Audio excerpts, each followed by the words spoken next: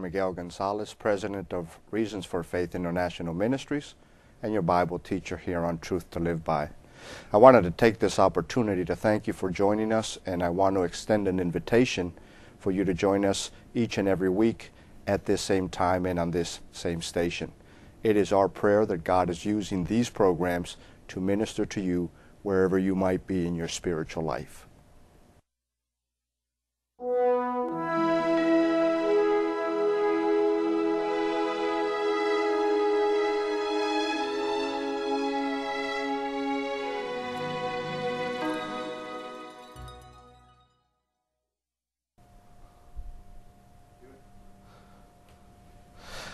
The title of today's message is The Great Cloud of Witnesses. I am a firm believer that we benefit a great deal if we spend time studying the lives of both Old and New Testament believers.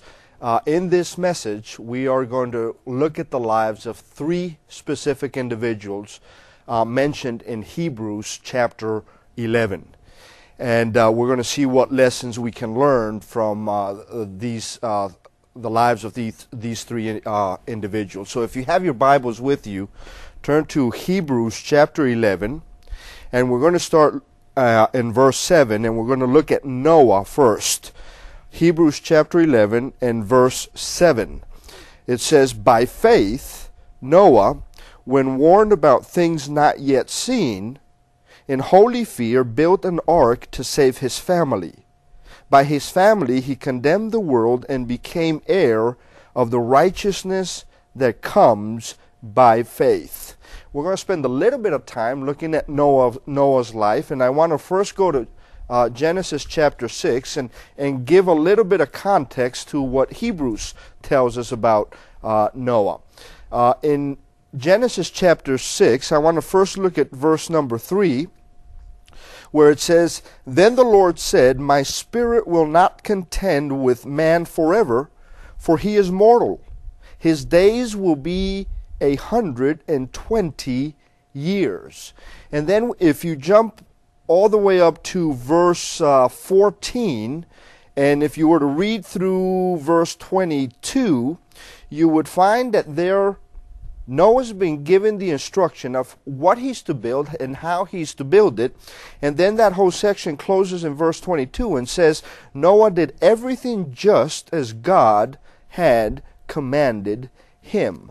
So, based on what we know about Noah from Hebrews chapter 11, and based on what we've looked at and what you're going to read on your own in Genesis chapter 6 about Noah and his family and the flood and the ark, we can draw several conclusions. One, the one characteristic that I want to point out, or the one principle, the one thing that I want us to learn from the life of Noah is that principle of patience. And why patience? Because if you go back again to Genesis chapter 6 and verse 3, you will find that Noah had to wait 120 years to see God's plan fulfilled in his life. Now, there's several important things that I want to point out back in Hebrews chapter 11 and verse 7. It says, by faith, and again, this is the Faith Hall of Fame, Hebrews chapter 11. And all the individuals that we're going to talk about today, the three individuals we're going to talk about today, these are all people of great faith. And we're going to learn why they were people of great faith and what their faith led to. We know for a fact that Noah was a patient man, and there's a reason for that. It took 120 years for God to fulfill his plan in Noah's life. That's how long it took Noah to complete the task that God had given him, 120 years. But there's several things I want to point out from Hebrews chapter 11 and verse 7. First of all, it says that when warned about things not yet seen, in holy fear built an ark to save his family. What does the author of Hebrews mean when he talks about the fact that he was warned about things not yet seen? Well, obviously, in the day of Noah, they had never experienced a flood. As a matter of fact, during the time when this was happening, they had never even seen rain. It had never even rained on planet Earth. There was no need for rain. The way God had created the earth, there was no need for rain. Everything was sustained the way God had created it. So clearly, the author of Hebrews tells us that Noah had been warned that there was something coming that they had not seen or experienced up to that particular point. And it says then that in holy fear built an ark to save his family. There's an important point I want to make right there, because it uses the word holy fear to point out that it wasn't he wasn't terrified about either the news or even about God. He had reverence for God, and because he believed God and had taken God at his word, in holy fear, in holy reverence, both to God and to what God had warned him about, he reacted in obedience by doing what God had asked him to do. And then it says in verse 7 as we continue, it says, by his faith he condemned the world and became heir of the righteousness that comes by faith. Well, how did he condemn the world? Well, listen, you remember, and you need to really go back to Genesis and read the whole story. But if you recall, when God had instructed Noah to build the ark, when he had warned him about what was going to happen, Noah, in obedience, started doing what God had asked him to do. And in doing so, he was also warning the people who lived there that there was judgment coming, that they needed to, in essence, repent of their sins and their wicked ways, and that if they failed to turn, that they would experience the judgment of God. And if you remember the story, you will remember that Noah was mocked for the fact that he embarked into this task that God had given him, mocking the fact that they thought he was absolutely crazy, and they did not believe that God was going to pour out his wrath and judgment against them. Remember, what was going to happen here had never happened before.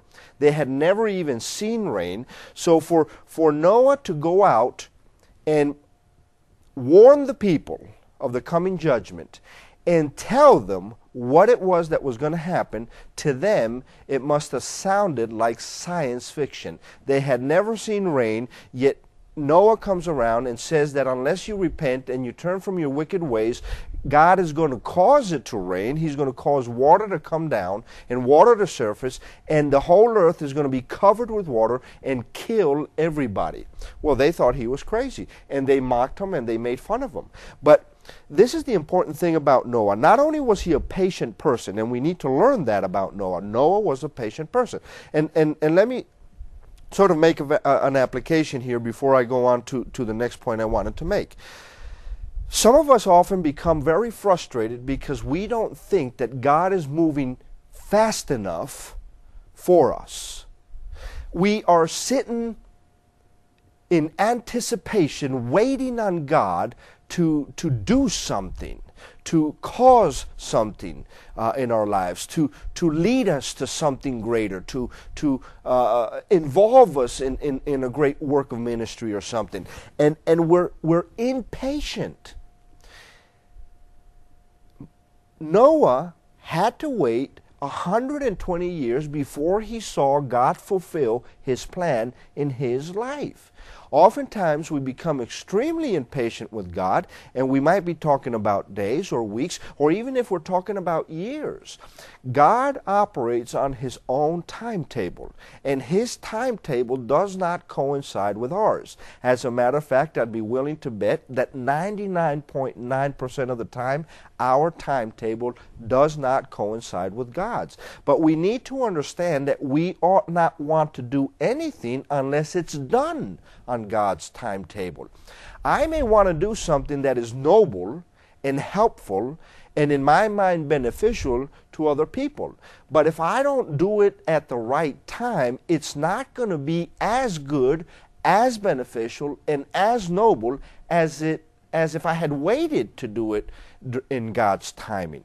So we need to understand that our responsibility, as it was Noah's, is to be faithful to God, to believe, to take God at His word, to believe God, and to wait on God to lead us to what He wants us to do, wants us to say, wants us to think in His time. But an important piece here is that it says, back in Genesis 6:22, it says that Noah did what God had commanded him to do. Listen, the people of that day mocked Noah because they would not believe what Noah was warning them against. Neither they nor Noah had ever seen or experienced anything of the sort. Yet, unlike all those other people, Noah believed God and took God at His word. God had just warned Noah that he was going to do something that in Noah's mind was inconceivable, impossible, unbelievable. And I don't know that Noah would have reacted in that obedience had it been anybody else but God telling him what was going to happen. He knew, and this is the point, Noah knew God. Noah had a personal relationship with God. And that is precisely why Noah and his family were saved. Because Noah walked with God. His family walked with God. And because he knew God was faithful. He knew what God said was believable. He knew God was trustworthy, and He was merciful and gracious and loving. And if God says this is going to happen, even though it sounds unbelievable to me, I'm going to obey God because He is God and He cannot lie. We too, as believers, must always make sure that we are doing what we are supposed to be doing, and that is we are walking with the Lord in fellowship, in obedience, living lives that are honoring and glorifying and pleasing to Him. And God in due time will lead us into the work He will have us do, when He will have us do it, and He will just direct our paths and our ministries. But we must be patient. If you remember, one of the gift of the Spirit that are mentioned in Galatians chapter 22 is patience. Patience is one of those gifts of the Spirit. Listen, and I'll say this at the risk of maybe being somewhat misunderstood, but I know I'm guilty of this sin. When we are not patient, when we are impatient, we are sinning because we're refusing to wait on God and do things on His timetable. Therefore, when we exercise patience, we are exercising and living by and manifesting one of the fruit of the Spirit, which is patience. Patience. In Colossians chapter 3 and verse 12, this is what Paul said in Colossians chapter 3 and verse 12. Therefore, as God's chosen people, holy and dearly loved, clothe yourselves with compassion, kindness, humility, gentleness, and patience. What can we learn from the life of Noah? Noah was a man of patience, and he was a man of patience because he knew who had spoken to him, and he knew that he who had spoken to him was faithful and believable. And you know what Noah's faith led to? Noah's faith led to obedience. The second person I want to talk to in Hebrews chapter 11 is Sarah. Let's look at verses 11 and 12. By faith, Abraham, even though he was past age, and Sarah herself was barren, was enabled to become a father because he considered him faithful who had made the promise. And so from this one man, and he as good as dead, came descendants as numerous as the stars in the sky and countless as the sand on the seashore. What can we learn, for example, from Sarah? We know that Sarah was promised by God that she would bear a child. Now, what was unbelievable about this was that at the time, Sarah was 90 years old, and even worse than that she was past stage of bearing children. She was barren. She was not able to bear children, and that's why she had never had children up to that point.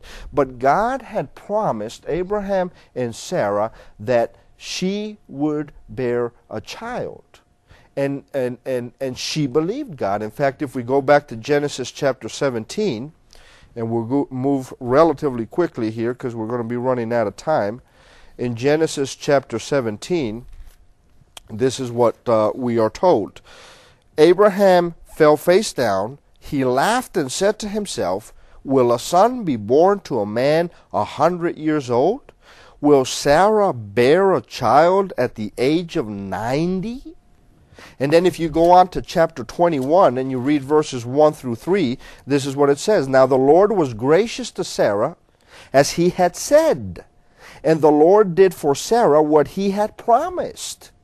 Sarah became pregnant and bore a son to Abraham in his old age at the very time God had promised him. Abraham gave the name Isaac to the son Sarah bore him, period." Listen to what it says.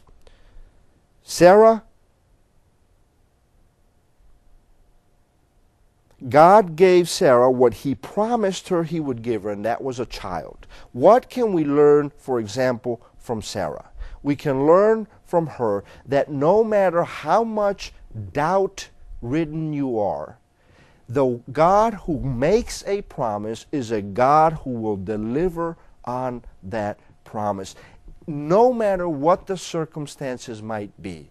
Listen, the odds were all stacked against Sarah and Abraham having children. First of all, both of them were old, at least past the age of childbearing. He was 100, she was 90. In addition to that, she was a barren woman, unable to have children. Yet God promised that he was going to give her a child, and God did so. He fulfilled his promise, and the child that she bore to Abraham was Isaac, through whom eventually would come the Messiah, the Savior of the world. So listen, as way of application, let me say this. No matter how bad it may seem, no matter how difficult the circumstances, no matter how tough it gets, if God has made a promise, and this book is full of promises, if God has made a promise, God will deliver on that promise because he cannot lie, and he is a faithful God. So what Sarah's telling you and me right now is this: when in doubt, don't stop, keep going. God is faithful. The last person I want to look at, and we only have just a few minutes left, is Joseph, and we're going to jump to verse 22. It says, "By faith, Joseph, when his end was near, spoke about the exodus of the Israelites from Egypt and gave instructions about his bones." Now, unfortunately, we don't have time to really spend much time back in Genesis, but let me give you the context. Joseph never, he had been sold into slavery, and he was in Egypt. He never returned to Canaan. But God had promised that he would deliver the Jewish people from bondage and deliver them to the promised land. And even though this never happened in the lifetime of Joseph, Joseph absolutely believed God, had faith in what God had promised. And notice what it says in verse 22. Listen to the instruction, listen to the comment he makes and the instruction he gives the Israelites. It says in verse 22, "By faith, Joseph, when his end was near, spoke about the exodus of the Israelites from Egypt. Now listen, that had not yet happened. That was yet a future event. And it was nothing he experienced. He was dying at this point. But God had promised that he would deliver the Israelites from bondage in Egypt. And Joseph absolutely took God at his word, believed God, and spoke of that event as if it had already occurred or happened. Listen, and that's how we need to approach the Word of God. When God says something, we can and should speak of it as if it were something that had already occurred. Because even though it might be in the future, it's a given because God said it, and God cannot lie, and God is faithful to the promises he made. And he said that he would deliver the children of Israel from bondage in Egypt and deliver them to the promised land. And when Joseph, before his death, he made reference to that Exodus as if it were a given. And notice how sure he was about the Exodus. Notice what it says in the last part of verse 22. He gave instructions about his bones. David instructed the Jews that when the Exodus occurred and they went back to the promised land, they were to take his bones and bury him in the promised land. He was so certain that God would be faithful to the promise he had made that he left instruction that when it did occur, it was a given for him that when it did occur, that they were to take his remains to the promised land and bury him in Canaan. Listen, you know what Joseph is telling us? Trust God in spite of your circumstances. And why do I say in spite of your circumstances? Well, look at the life of Joseph. Here's a man who experienced great hardship.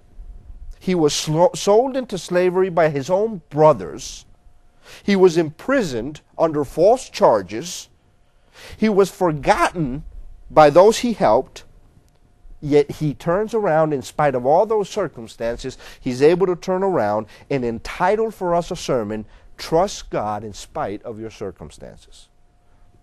And we know that to be true because the Bible confirms what Joseph is telling us right here. If you look at Proverbs, and many of you may even have this passage memorized, it's a fantastic passage. Proverbs chapter 3 and verses 5 through 6, listen to what it says.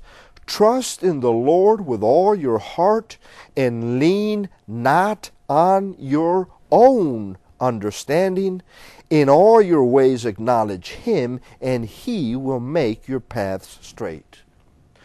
Joseph knew from experience that God was a trustworthy God, that he could be trusted. And Joseph, you know what Joseph did? He trusted the Lord with all his heart, and he refused to lean on his own understanding, on his own perceptions, on his own biases, on his own timetable, period. He trusted God. So what do we learn from Noah? Well, by Noah's faith, Noah was led to obedience. Sarah's faith led to trust, and Joseph's faith led to absolute confidence in the Word of God. Listen, this is the bottom line, and we're out of time. If you have a personal relationship with God, you know that God is a faithful God, and he will deliver on his promises, even though his promises are designed to bring him ultimately all the glory, not to make your life some, but he is faithful, trustworthy, and you can be confident in that God that you have as your Lord. Father, we thank you for this time. We give you all the honor and praise. May you change our lives and give us the faith that these three individuals had, so that we ourselves may make a positive impact in this lost and dying world. For it is in his name that we pray. Amen.